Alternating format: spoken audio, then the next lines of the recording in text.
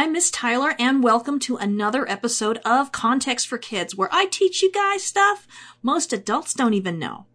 If this is your first time hearing, or if you've missed anything, you can find all the episodes archived at contextforkid.podbean.com, which has them downloadable, or at contextforkids.com, where I have transcripts for readers, or on my Context for Kids YouTube channel. So, last week we saw Eve and then Adam make a terrible mistake and trusted the wrong guy. Will they fess up, or will they make their sin even worse? Now, you probably already know the answer, but that doesn't mean that we don't have a lot to learn from their terrible mistake. But before we get into this week's verses, I want you guys to notice something. Did you notice how peaceful everything is in Genesis 1 and 2? God creates the universe through his powerful and creative word, Jesus, and there's no violence in the world, except against plants. But in Genesis 2, it's also absolutely peaceful. The man is created and brought into the garden and given a job to do, and then Eve is brought in as well. Everyone knows who they are and what they're supposed to do. It really is a paradise. But all it takes for paradise to be destroyed, and you will find this out in your own lives as you get older, are accusations and suspicion. The serpent, through what he said and how he said it, planted the idea in their heads that God is ungenerous, a liar, and not looking out for their best interests. As we will see later, the serpent wasn't technically lying, but how he told the truth poisoned Adam and Eve's minds against the trust they originally had for God based on his actions towards them. You know, that's why gossip and jumping to conclusions about other people is such a terrible sin. And this is a good lesson in how someone can lie even while they're telling the truth. When Adam and Eve listened and ate, that moment was the very beginning of an important theme in the Bible. What's a theme? A theme is an idea that occurs over and over again in a book. A very common theme in books all over the world and throughout history is the battle of good versus evil. And nowhere do we see that battle more than we do in the Bible. And here's where it first began. The cosmic battle between God and the forces of evil for humanity's loyalty, for our hearts. And each person makes the decision about who is going to win their hearts. Will it be God or Satan? Last week we watched as Jesus chose God and God's plans over and over again when he was tempted. Adam and Eve made the wrong choices when tempted, but will they do the right thing now or keep doing more wrong? Let's go to the Bible. This is chapter 3 of Genesis, verse 8. And they heard the sound of the Lord God walking in the garden in the cool of the day. And the man and his wife hid themselves from the presence of the Lord God among the trees of the garden. But the Lord God called to the man and said to him, Where are you? And he said, I heard the sound of you in the garden, and I was afraid because I was naked, and I hid myself. He said, Who told you that you were naked? Have you eaten of the tree of which I commanded you not to eat? The man said, The woman who you gave to me to be with me, she gave me the fruit of the tree and I ate. Then the Lord God said to the woman, What is this that you have done? The woman said, The serpent deceived me and I ate. Now last week I talked about one-way decisions that we can never unmake. Once we've done certain things, we can never undo them. Adam and Eve found this out when they noticed that they were naked, and for the first time it really bothered them. Bothered them so much that they made itchy clothes for themselves and hid from God when they heard him coming. Now, you may think they were scared because they believed that God was going to hurt them, but that's not what the Bible says. The Bible says they were afraid because they were naked. Which is kind of funny because, they were always naked, but for some reason, now they didn't want God to see them naked. Really hadn't changed at all. And the world was the same, but now they saw reality differently. They didn't like themselves or the world as much as they once did before they ate the fruit. They were even afraid of something that they didn't need to be afraid of when they were in God's presence. You see, once they ate to the fruit of that tree, it gave them the ability to see things in a different way, and they responded by deciding for themselves what was good and what was bad for themselves. They had learned to make judgments that only God made before that. They didn't have the wisdom or the experience to really know if being naked was good or bad, but once they saw it, they made the decision it was bad, even though it didn't seem to bother God at all. Now, I don't want you guys thinking we should go outside naked. We don't do that. We'd get arrested. Plus, our human bodies really aren't designed for nakedness outside of the garden with all the thorns and thistles and sharp rocks and the cold and the rain. We aren't animals. We aren't living in the perfect environment where nakedness just doesn't matter. Modesty, or protecting your body from other people's eyes, is a really good thing, because now there is evil in the world and you need to be safe. Covering up is one of the ways that we show we are different from the world, by respecting ourselves. The world is a different place now, and even when we are in New Jerusalem with King Jesus, we will be wearing clothing. So, we see that God calls to the man and says, "Where are you?" And that's kind of strange, because certainly God knows where everyone is all the time. Jesus said that he knows every hair on our heads, and so he has to know where our feet have taken us. I think that when God used to visit the garden, Adam and Eve would hurry over to him. Well, I sure would, and I bet you would too. If people hear there's a movie star or a sports star nearby, they go running, and so I imagine that if we knew that God was close by, we'd run even faster. After all, we might like a famous person, but we love God. But they were nowhere to be seen this time.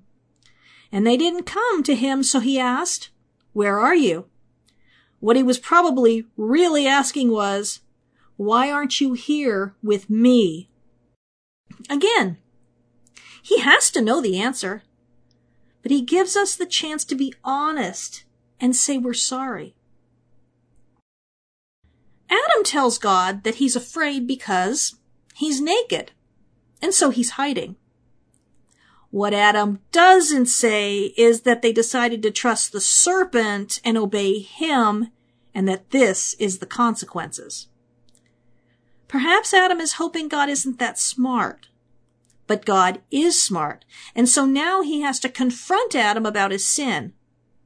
Who told you that you were naked? Have you eaten of the tree of which I commanded you not to eat? I guess there were only two ways that Adam was going to know he was naked. The first option involves someone telling him. But how would that even work? Say the serpent tells Adam and Eve, "Dudes, you guys are like bare butt naked." And what were they supposed to say? Like, well, what does naked mean? If there are no clothes, then the word naked, well, it doesn't mean anything. So, naked doesn't mean anything in a world without clothes, so it wasn't enough for someone to tell them they were naked. They have to understand what naked means. So that means that they told themselves they were naked. But how did they even notice it? There was only one answered that. They must have eaten the fruit from the tree of the knowledge of good and evil. The one thing that God told them not to do. Let me tell you real quick about rules. Rules usually never exist until somebody does something that makes the rules necessary. Like, if you buy a chainsaw, the safety instructions say, "Do not stop the chainsaw blade with your hand." You think? Good grief, something that can cut through wood is going to go right through a hand, but I guess someone did it, so they had to make a rule. And if you buy a Superman costume, the warning will tell you that the cape will not make anyone fly.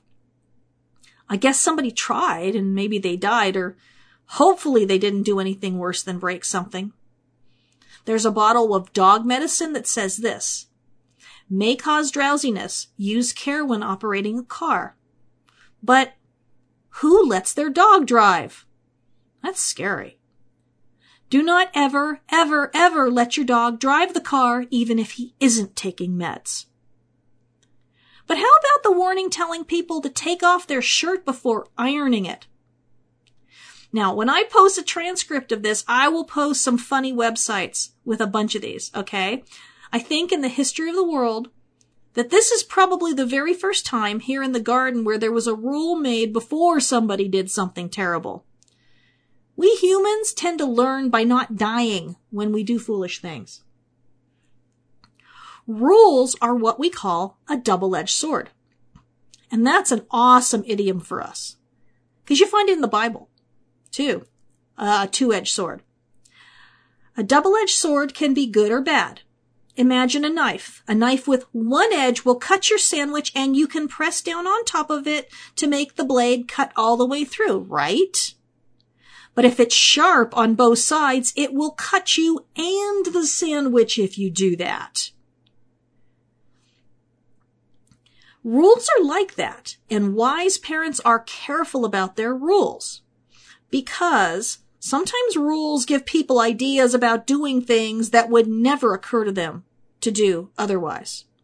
Like, if I made a rule not to jump off the roof when my kids were little, they might say, wow, I never thought about jumping off the roof before. That might be cool.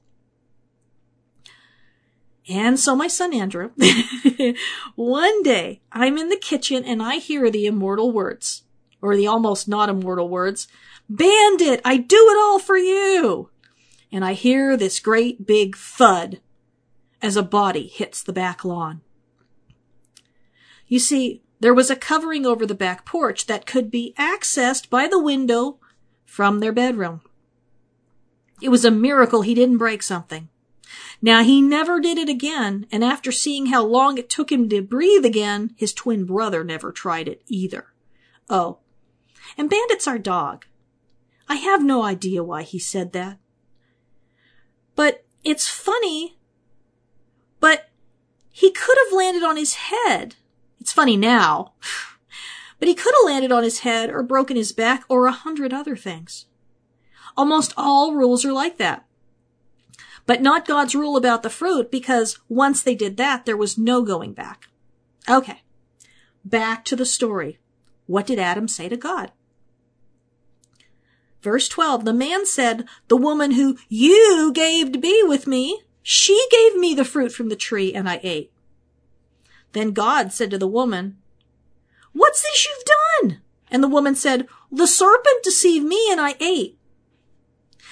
We got a whole lot of blaming going on, and no one's taking any responsibilities for their decisions.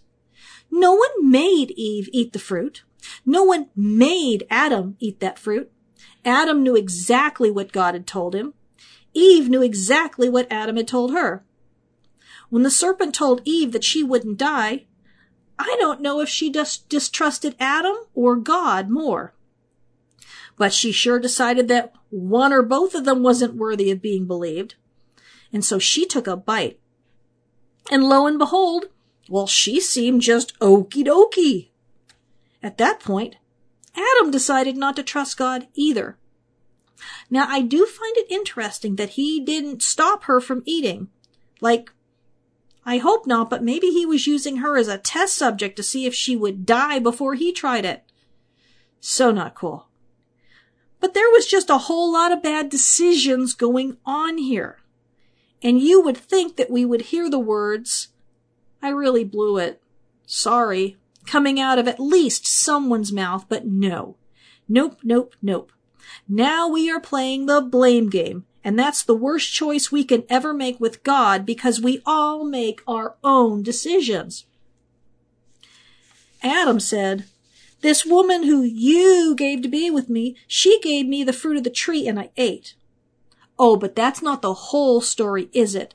She didn't just randomly give him fruit while he was minding his own business like, Oh, hey, Adam, here's some fruit for your lunch since I can't make you a turkey sandwich yet. I found this in a new tree, but it totally isn't from the tree of the knowledge of good and evil. No, sir. Have you ever noticed that blamers like to make everyone else guilty, but they never take responsibility for their own actions? Nothing's their fault. And even worse than that, Adam blames God too. This is the fault of the woman you gave to be with me. If you just left me here alone, then everything would be fine. That really was not very smart. Our sins are never God's fault. We might as well say that we wouldn't have hit our baby brother if God hadn't given us a baby brother. That just doesn't fly. We all make our own choices. How about Eve? Then the Lord said to the woman, "What is it that you have done?" And the woman said, "The Spirit deceived me and I ate." Well, that isn't much better. At least she doesn't blame God, but she isn't taking responsibility either. This would be more honest. So there was this talking serpent, and he was telling us that you were holding back on us from having what we deserve. And I just went ahead and trusted him and all the stuff he was saying about you, even though you've always been so perfectly good to us, but the fruit looked really good, and I totally wanted to be able to make my own decisions about what was good and bad. So I said, what the heck? This random animal wouldn't lie to me, and I ate the fruit. So now that I actually hear it coming out of my own mouth, I totally see how stupid that was. And the serpent was the smartest one of all, because he just doesn't say anything. In fact, Adam and Eve would have been better off not saying anything at all than to say what they said. Blaming God, blaming the next guy down the pike. No. There was a lot of blame to go around, but no one was accepting it. As far as we can see from the story of Adam and Eve, no one ever accepts the blame. No one apologizes to God. No one repents. Do you know what repentance means? In a few weeks, we're going to talk about repentance prayers and how we can always go to God, no matter how badly we've sinned, and be honest with him and tell him all about it and ask him to change our hearts. Repentance means that we admit when we've done wrong, and we make a decision to do better, and to make things right if we can. Adam and Eve could have repented. They could have admitted that they did a terrible thing in breaking God's only rule, a rule that they immediately regretted breaking once Adam ate and they were embarrassed about seeing that they were naked and deciding for themselves that it was a bad thing. They could have told God that they misjudged him, that they were wrong about him, and that they finally saw that he was right. They could have bowed down and begged him for another chance now that they saw how important it was to do things his way. But they didn't, and so we will never know what might have happened if they decided not to play the blame game. But because of this, everything changed. We don't know what the world might have been like if Adam and Eve had tossed the snake into the lake, if they'd trusted God and treated him like their superior.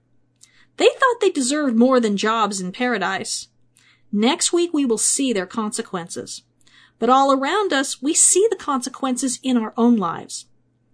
Think of a river that we all need to drink from, and then imagine Adam and Eve dumping toxic waste into that river. There's nothing else to drink, and so we all get sick. Well, sin is like toxic waste, and we all have to deal with it. And I've talked a lot about taking the blame for stuff we do, but what does that mean? Well, we take the blame when we take responsibility for something, whether we did it or not. Like if you break someone's window, then your parents have to take responsibility to pay to fix it.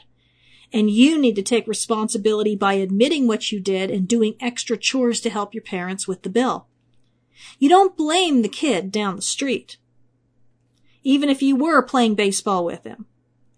But that doesn't always happen, and throughout the Bible there was a special class of people who told God's people, the Israelites, to take responsibility for the things they did wrong and to stop doing wrong and to make things right. Those people were called prophets. You probably know some of their names. Samuel, Isaiah, Jeremiah, Elijah and Elisha, and John the Baptist, and many more. But I want to talk about one of the prophets in particular, the prophet Isaiah. God spoke to Isaiah during a time of terrible sin. God's people refused to repent and do good, and God knew that they would never decide to do what was right unless he did something drastic to change their hearts on the inside. But he also needed to do something about the sins they'd already committed. They'd done too much, and that was just wicked. And God couldn't allow that sin to go unpunished. There had to be justice. They had to see the terrible price of their sins on the innocent. If they could see that, and if they could admit that they were guilty, then God could finally change their hearts and their lives and take them back from all the evil that Satan had planned for them. Remember when I told you about the cosmic battle between God and Satan, where Satan tempted people to be disloyal to God and betray him? Well, that just kept happening, and it is still happening today, but the differences between then and now is Jesus. Jesus said no to temptation. Jesus didn't ever disobey God. Jesus never sinned. But he is so good and loving that he took the blame for our sins. Humans rebelled against God and chose to be on the wrong side in the war, and so the Word became human and was loyal to death. Jesus made us, and so only Jesus could fix us. He showed us the way. Through loyalty to Jesus and God's ways, we become part of God's plans again for the whole world to worship him again someday. Let me read to you about what God told the prophet Isaiah about Jesus and what he would do for us and why he had to do it. People all over the world were suffering because of the pain of sin, and God couldn't allow that to go on forever. This is Isaiah 53, starting in verse 4. But he took our suffering on him, and he felt our pain for us. We saw his suffering. We thought God was punishing him. But he was wounding him for the wrong things we did. He was crushed for the evil things we did. The punishment which made us well was given to him. And we are healed because of his wounds. We have all wandered away like sheep. Each of us has gone his own way. But the Lord has put on him the punishment for all the evil that we have done. He was beaten down and punished, but he didn't say a word. He was like a lamb being led to be killed. He was quiet, as a sheep is quiet while its wool is being cut. He never opened his mouth. Men took him away, roughly and unfairly. He died without children to continue his family. He was put to death. He was punished for the sins of my people. He was buried with wicked men. He died with the rich. He had done nothing wrong. He had never lied. And this is from the International Children's Bible. So anyway, compare that to Adam and Eve. Compare that to us. Jesus did nothing wrong, but when they accused him, he was quiet. Adam and Eve did wrong, and when God confronted them, they made excuses. And we do that too. We don't like to take the blame for all the bad things we do, even though Jesus took the blame for all the bad things people have ever done. When we get accused for the bad things we do, it's fair. When he got accused, it was not fair. If Jesus can be so humble and quiet when he's being blamed for things he didn't do, we can be more like him and admit the things we have done. We have all done wrong things, but he never did anything wrong. God told Isaiah that Jesus would step in and take all the hatred that Satan had for people onto himself. All of the consequences for all the times that we did terrible things to one another because we were following Satan instead of God. Satan doesn't tempt us and lie to us because he likes us and wants to be friends. He does these things because he hates God and he hates us. When we listen to Satan or when we do things Satan's way, we are hateful and prideful and unforgiving and mean, and when we lie and steal and gossip and all that, we're being more loyal to Satan than we are to God. And that messes up the world really badly. But the good news is that, in the end, God wins the war. But we have to decide what side we want to be on. It's easy to say we want to be on God's side, but it's a lot easier to end up acting like Adam and Eve instead of acting like Jesus. Next week we will see what God ends up having to do in order to start fixing this mess that Adam and Eve made. I love you. I'm praying for you. And I pray you have a wonderful week studying the Bible with the people who love you.